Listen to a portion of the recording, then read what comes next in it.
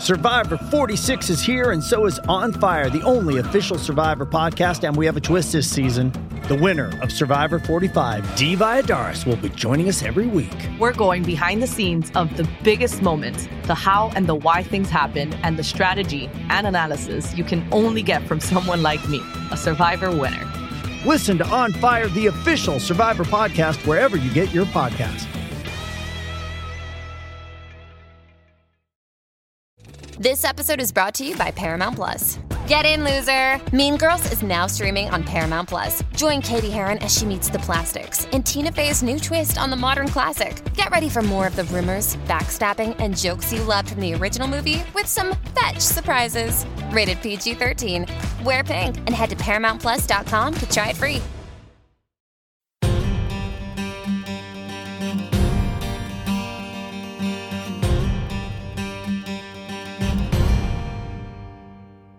The dead body lay on the street all night and into the next morning.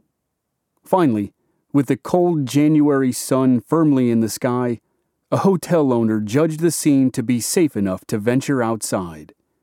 He dragged the dead man off the main street of Las Cruces, New Mexico. The previous night, a man named Quirino Fletcher was running his mouth. He bragged about escaping from a prison in northern Mexico. He had been sent to jail for murdering a man from Texas named Mansfield. Well, here in Las Cruces, he ran into friends of Mr. Mansfield. They didn't like his boastful talk of having killed their buddy. Around 10:30 p.m., 3 men blasted Fletcher 6 times with their pistols. Fletcher slumped into the dirt of Main Street, with bullets in his head and body. And that's where he stayed, all night long. No one was arrested for the killing, but everyone knew who did it, and they weren't about to risk offending the outlaws by touching the dead man. Here are the magic words when it comes to making dinner for myself. Fast with no cooking required. That's music to my ears, and it's the key difference between Factor meal delivery service and all the others.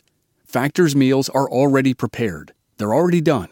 They're made by chefs, approved by dietitians, and the whole process on your end can be as simple as heating them up for 2 minutes.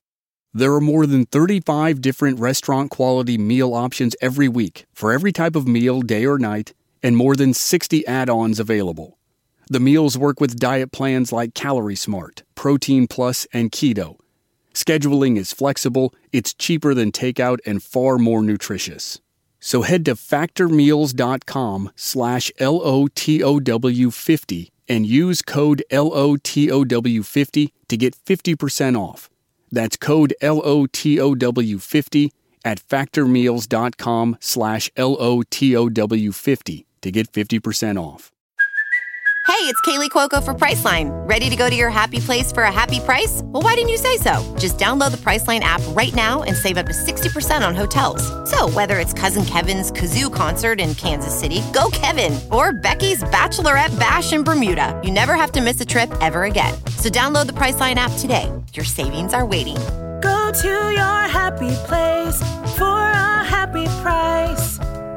Go to your happy price, Priceline.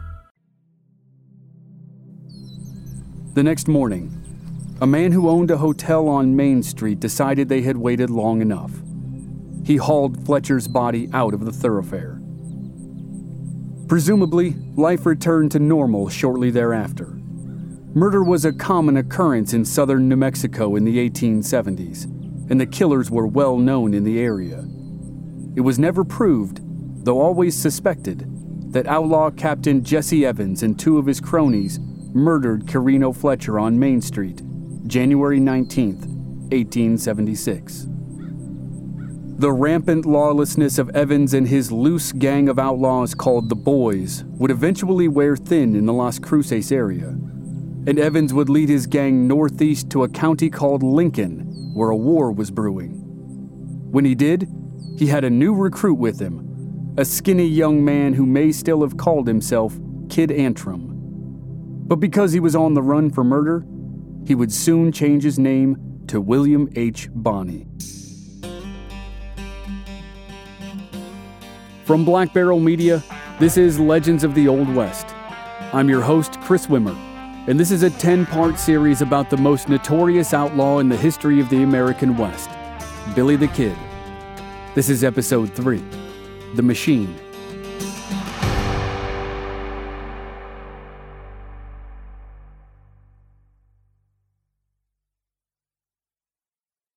Henry Antrim's movements are predictably hard to track after he fled Fort Grant in the wake of the killing of Frank Cahill.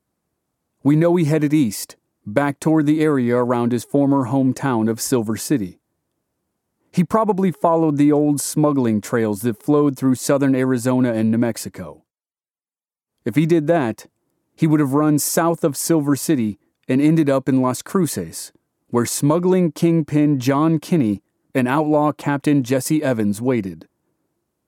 Jesse and his loose-knit band of killers and thieves had been on a horse-stealing spree in the fall of 1877. They snatched horses in the Las Cruces area and then drove them up to Lincoln.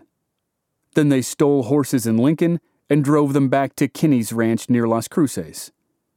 And it was on one of these raids that a man recognized a new member of Jesse's gang. On October 1st, 1877, Jesse Evans and 7 of his men stole some horses from a camp in the mountains south of Silver City. The next day, the thieves passed a man on the road who knew Henry Antrim from Silver City, and the man recognized the young outlaw as one of the group. It was the beginning of a whirlwind month for the Kid. As the group moved northeast toward Lincoln, they picked up members of the overall gang.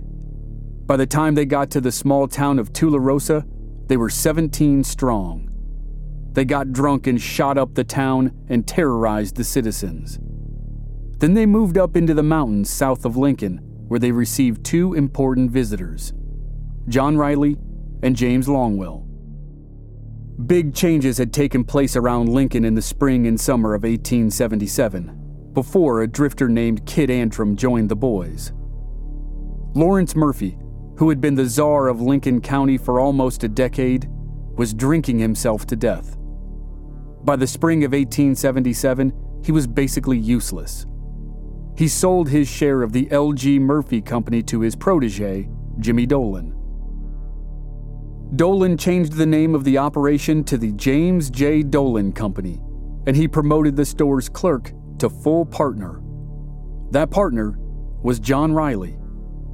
So now Jimmy Dolan and John Riley ran the organization known as the House, which was backed by the corrupt political machine called the Santa Fe Ring. At the same time as the leadership and ownership of the House passed from the old guard to the new guard, a young Englishman partnered with a Scotsman to form a competing company. John Tunstall, the Englishman, had arrived in Lincoln a year ago, in the fall of 1876. By the spring of 1877, as Jimmy Dolan took over for L.G. Murphy, Tunstall had bought land and cattle in Lincoln County. And, in August, he completed construction of a store in the town of Lincoln that would be a direct threat to Jimmy Dolan's store. Tunstall was supported by a Scotsman named Alex McSween. McSween had been the debt collector and lawyer for the Murphy-Dolan store before they'd had a falling out. The falling out proved to be an ongoing situation, and it would have terrible consequences very soon. But at the moment, the co-owner of the James J. Dolan store, John Riley, and an employee of the store, James Longwell, were having a party with outlaws at a mountain retreat. Dolan and Riley had long been associated with outlaw Jesse Evans and the gang of thieves known as the Boys. The Boys stole cattle and horses and sold them at rock-bottom prices to the Dolan Company. Then the Dolan Company sold them to other buyers who never asked where they came from. It was a sweet racket, but there was one problem. The young upstart Englishman, John Tunstall. Tunstall was planning to cut in on Jimmy Dolan's action, and Dolan was not going to allow that to happen. The escalation toward war was about to begin.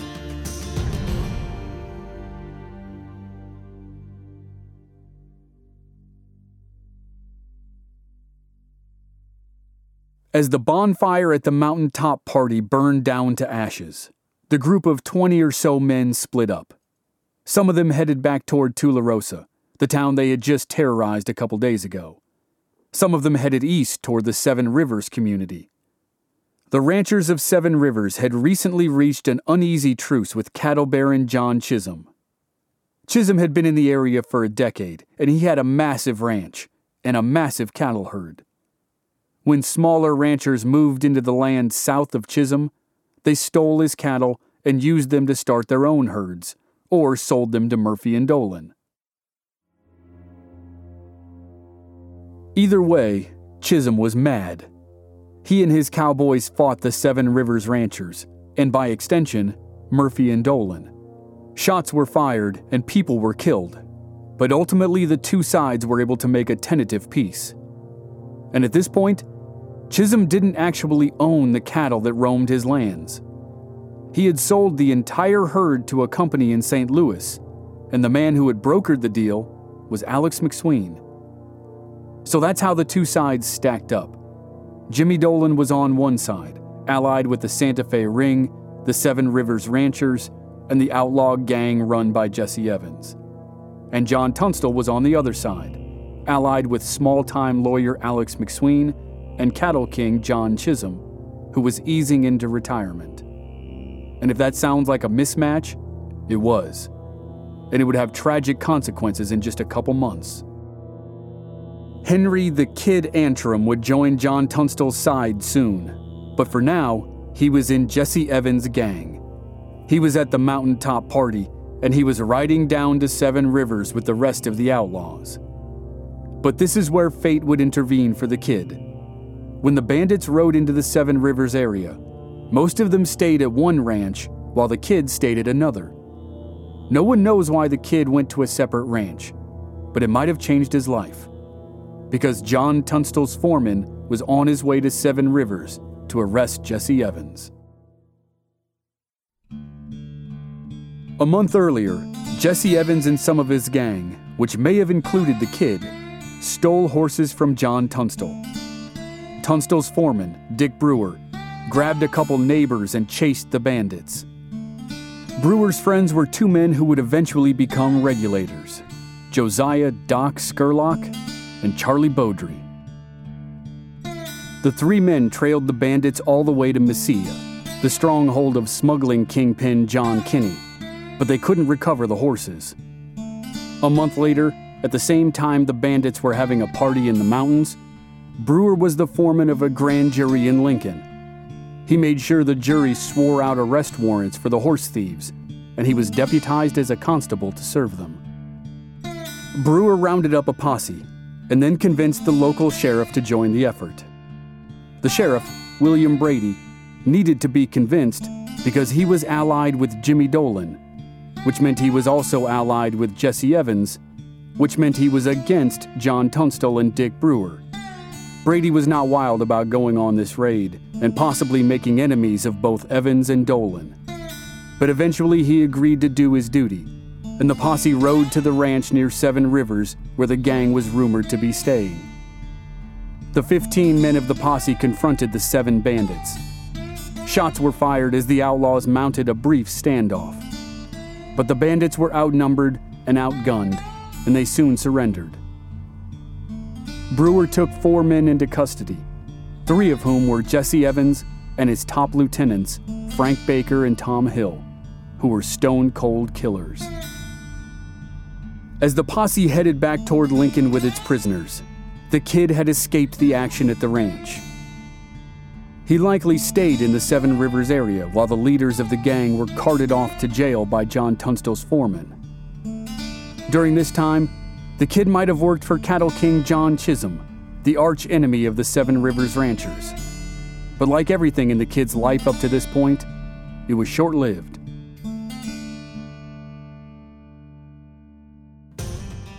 The outlaw gang needed to break its leaders out of jail, and the Kid would soon find himself in jail.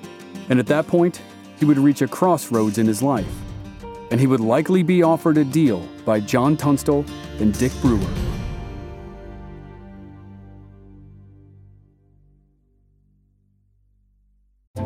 First, the bad news. SAP Business AI won't help you generate cubist versions of your family's holiday photos. But it will help you understand which supplier is best to help you roll out your plant-based packaging in Southeast Asia, or identify the training your junior project manager needs to rise up the ranks, and automate repetitive tasks while you focus on big innovations, so you can be ready for the next opportunity. Revolutionary technology, real-world results. That's SAP Business AI. Waiting on a tax return? Hopefully it ends up in your hands. Fraudulent tax returns due to identity theft increased by 30% in 2023. If you're in a bind this tax season, LifeLock can help. Our U.S.-based restoration specialists are experts dedicated to helping solve your identity theft issues. And all LifeLock plans are backed by the $1 Million Protection Package. So we'll reimburse you up to the limits of your plan if you lose money due to identity theft. Help protect your information this tax season with LifeLock. Save up to 25% your first year at LifeLock.com/aware.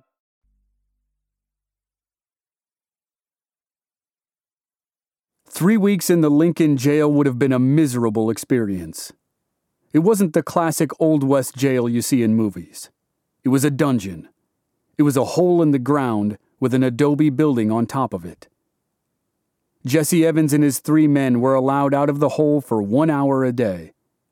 They got an hour of exercise first thing in the morning, and for the remaining 23 hours a day, they were crammed together in a pit, which is why they were probably desperate to escape when the jailbreak finally happened in mid-November. Sometime around November 16th, a group of men who were interested in the freedom of Jesse Evans gathered outside Lincoln. They were a mix of the corrupt forces in Lincoln County. They were members of the gang. They were Seven Rivers ranchers. And they were cattlemen who worked for Murphy and Dolan. And maybe they included the kid. Overnight on the 16th, they rode into Lincoln.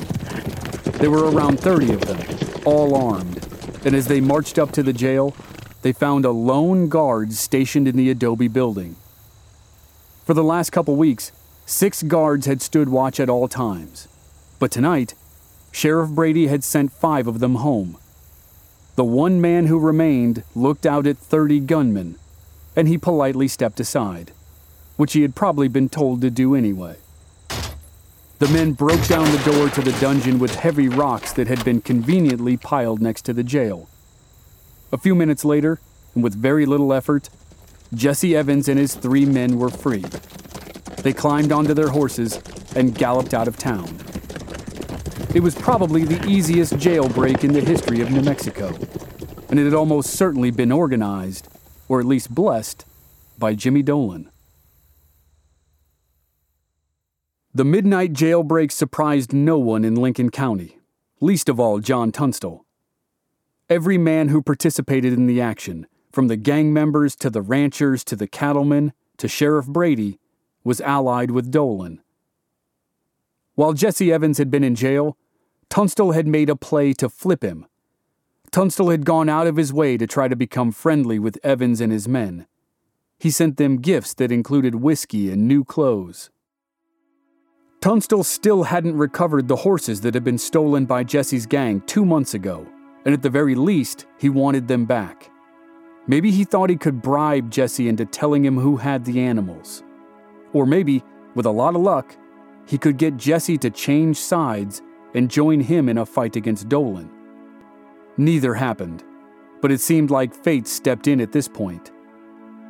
The person who had at least a couple of Tunstall's horses was Kid Antrim, and not long after the mob broke Jesse out of jail, the kid was arrested and thrown in the same dungeon that Jesse had recently vacated. The man who arrested the kid was probably Deputy Constable Dick Brewer, foreman of the Tunstall operation. Tunstall probably saw the kid as the next best option to Jesse Evans. The kid had been with the boys for 2 months. He knew their inner workings. He knew their relationship to Dolan, and he had impressed people in the area with his ability to ride and shoot. If Tunstall couldn't get the kid to testify in open court against Jesse Evans and Jimmy Dolan, then the kid would be an asset as a hired gun. Either option would get the kid out of jail, and he probably jumped at the chance. So, in December 1877, the kids switched sides and went to work for John Tunstall under the supervision of Dick Brewer. People still called him Kid, but by this point, if not sooner, he was using the name William H. Bonney.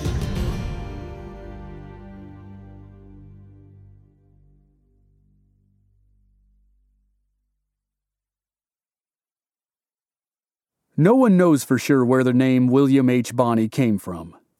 The best guesses are that Billy adopted his stepfather's first name, William, and then used his own first name, Henry, to complete the first 2/3 of his famous alias. As for the Bonney, a respected New Mexico historian named Herman Weisner theorized that Bonney was the kid's original last name. He said the kid was not from New York, but from Missouri. Weisner spent years tracing the lineage of a family in Missouri named Bonney, and he speculated that the kid's mother, Catherine, was actually born Catherine Bonney. So when it came time for the kid to give himself a new name, he simply reverted back to his old name, Henry Bonney, and then added William to the front. Regardless of the origins of the name, the kid was now Billy Bonney, and he was about to become a kind of bodyguard and enforcer for John Tunstall. He was probably the smallest and skinniest enforcer in the Old West, but Tunstall couldn't afford to be picky about his gunmen. And Bonney and the other men of Tunstall's crew would be pressed into service in less than a month. A rapidly escalating series of events threatened the lives and property of John Tunstall and his advisor Alex McSween. It began around Christmas, when McSween and cattle king John Chisholm were thrown in jail in Las Vegas, New Mexico. McSween and his wife Susan and John Chisholm were headed to the East Coast for an extended trip. Jimmy Dolan, a master manipulator, used this innocent vacation as the catalyst to begin the downfall of John Tunstall. McSween had successfully collected about $7,000 of the $10,000 life insurance policy of Emil Fritz, the first business partner of L.G. Murphy. The money was supposed to go to Fritz's brother and sister in Lincoln County, but McSween was withholding it until he was sure he could get his commission. After all the fees and expenses, the brother and sister would receive about $2,000 of the $7,000 total. But this gave Jimmy Dolan the chance to force the power of the Santa Fe ring onto McSween and then Tunstall. Dolan sat down with the brother and sister. He convinced them that Alex McSween was actually fleeing the territory, that he was moving to the East Coast, and he was stealing their money. They agreed to charge McSween with embezzlement. With Dolan guiding them, the brother and sister claimed McSween owed them $10,000, which was a lie, and everyone knew it. That sum was 5 times the amount they were owed from the life insurance policy, and it was many times more than the value of everything McSween owned. And that was how Dolan would destroy McSween and then Tunstall. Dolan planned to confiscate everything they owned to satisfy this huge debt. Dolan met with 2 of his friends, a district attorney and a district court judge, who were both staunch members of the Santa Fe Ring.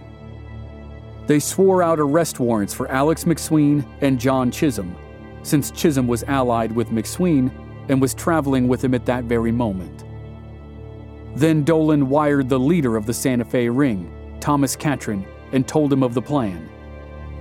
Catron immediately wired the county sheriff who controlled the area around Las Vegas, New Mexico, and told him to arrest McSween and Chisholm on sight. And he did. As soon as McSween and Chisholm pulled into town, the sheriff threw them in jail.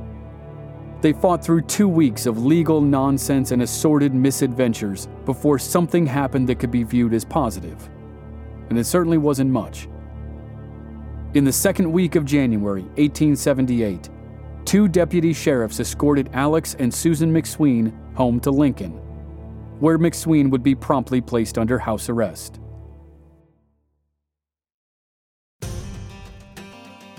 John Chisholm was still stuck in jail in Las Vegas, choosing to fight the legal battle from there. As soon as McSween returned to Lincoln, the real fight began.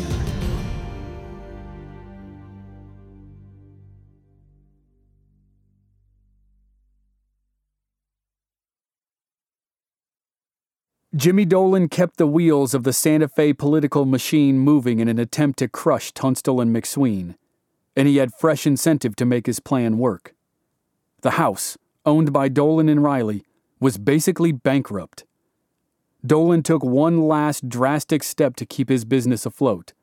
He mortgaged everything to the leader of the Santa Fe Ring, Thomas Catron. All the land, all the livestock, all the buildings, all the goods in the stores. Dolan and Riley would lose it all if they couldn't turn their business around, which meant they had to wipe out Tunstall and McSween. The meeting that brought all the combatants together one final time happened in early February at the home of the district court judge down in Mesilla, outside Las Cruces. It was a hearing to settle the dispute over the life insurance money. McSween had to answer to the charge of embezzlement. He was there with 4 men: John Tunstall, the Justice of the Peace from Lincoln, his law partner, and a deputy sheriff from Las Vegas who had escorted him home and was now acting as his bodyguard. On the other side was the Santa Fe Ring, represented by the district court judge, the district attorney, Jimmy Dolan, and several others. After 2 days of haggling, it was decided that the case had to be postponed until April. The judge ordered McSween to be taken to jail until he could post bail, as an assurance that he wouldn't flee the county. McSween said he could post the bond immediately, but the district attorney refused to accept it, which meant McSween was guaranteed to go to the dungeon when he returned to Lincoln. This was the Santa Fe Ring in action. McSween, Tunstall, and the rest of their party left Mesilla with the understanding that the whole mess would be revisited in 2 months. But Jimmy Dolan wasn't going to wait 2 months. As soon as Tunstall and McSween departed, Dolan met with the district attorney and they wrote a piece of paper that would lead to the first murder of the Lincoln County War.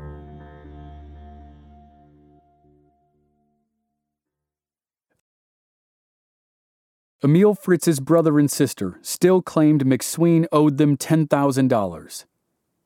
Jimmy Dolan and the lawyer for the brother and sister worked with the district attorney to prepare a civil suit against McSween for $10,000.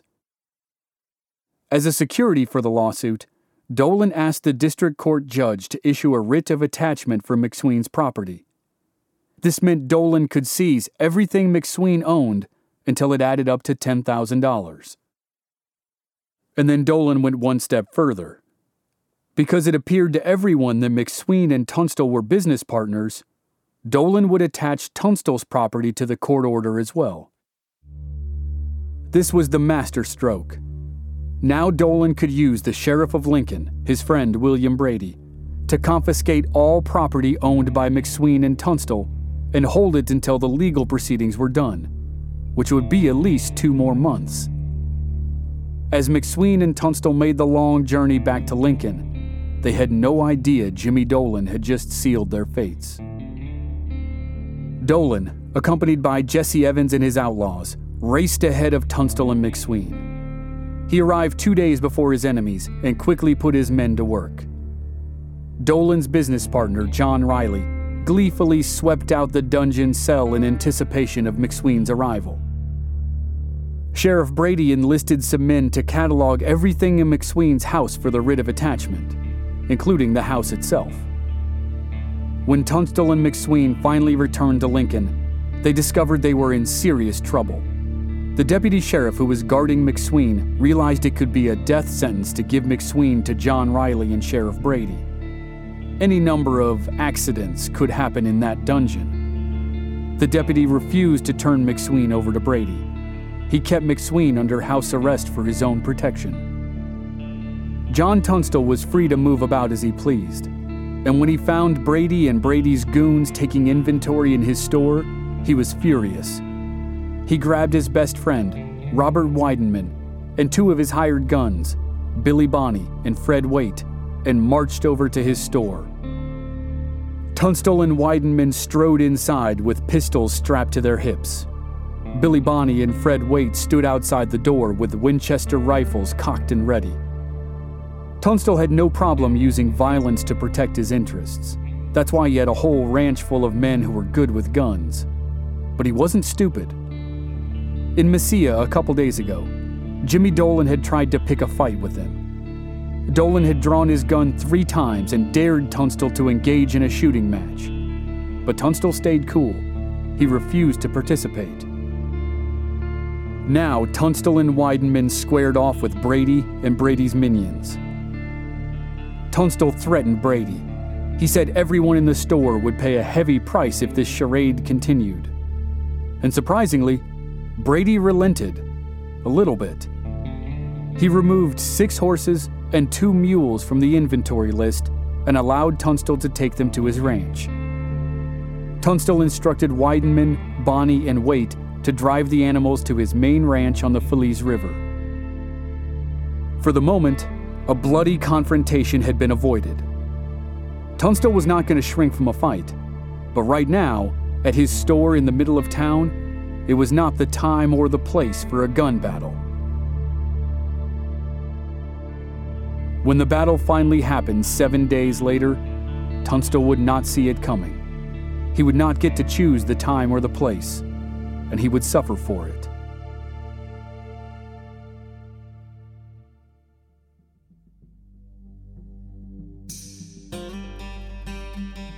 Next time on Legends of the Old West, the power struggle between Jimmy Dolan and John Tunstall escalates, and then finally leads to murder. A cold-blooded killing forces everyone to choose sides. There can be no middle ground, as Lincoln County is on the brink of open warfare. That's next week on Legends of the Old West. Research assistance for this season was provided by Aaron Aylesworth. Original music by Rob Valier. Editing and sound design by Dave Harrison. I'm your host, Chris Wimmer. If you enjoyed the show, please leave us a rating and a review on Apple Podcasts or wherever you're listening.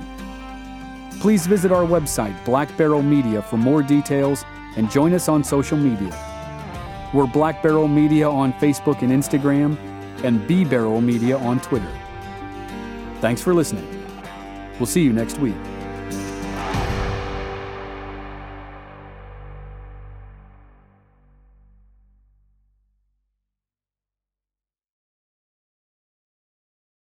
Waiting on a tax return? Hopefully it ends up in your hands. Fraudulent tax returns due to identity theft increased by 30% in 2023. If you're in a bind this tax season, LifeLock can help.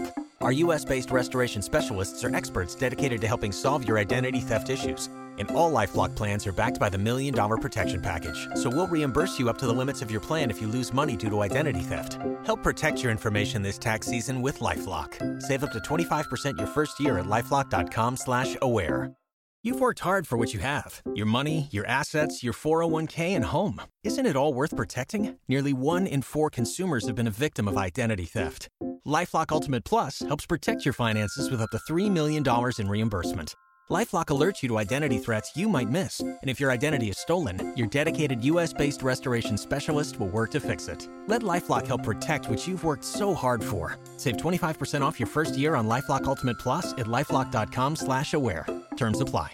You've worked hard for what you have. Your money, your assets, your 401k, and home. Isn't it all worth protecting? Nearly 1 in 4 consumers have been a victim of identity theft.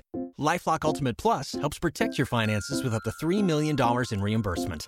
LifeLock alerts you to identity threats you might miss. And if your identity is stolen, your dedicated U.S.-based restoration specialist will work to fix it. Let LifeLock help protect what you've worked so hard for. Save 25% off your first year on LifeLock Ultimate Plus at LifeLock.com/aware. Terms apply. You've worked hard for what you have. Your money, your assets, your 401k, and home. Isn't it all worth protecting? Nearly 1 in 4 consumers have been a victim of identity theft. LifeLock Ultimate Plus helps protect your finances with up to $3 million in reimbursement. LifeLock alerts you to identity threats you might miss. And if your identity is stolen, your dedicated U.S.-based restoration specialist will work to fix it. Let LifeLock help protect what you've worked so hard for. Save 25% off your first year on LifeLock Ultimate Plus at LifeLock.com/aware. Terms apply.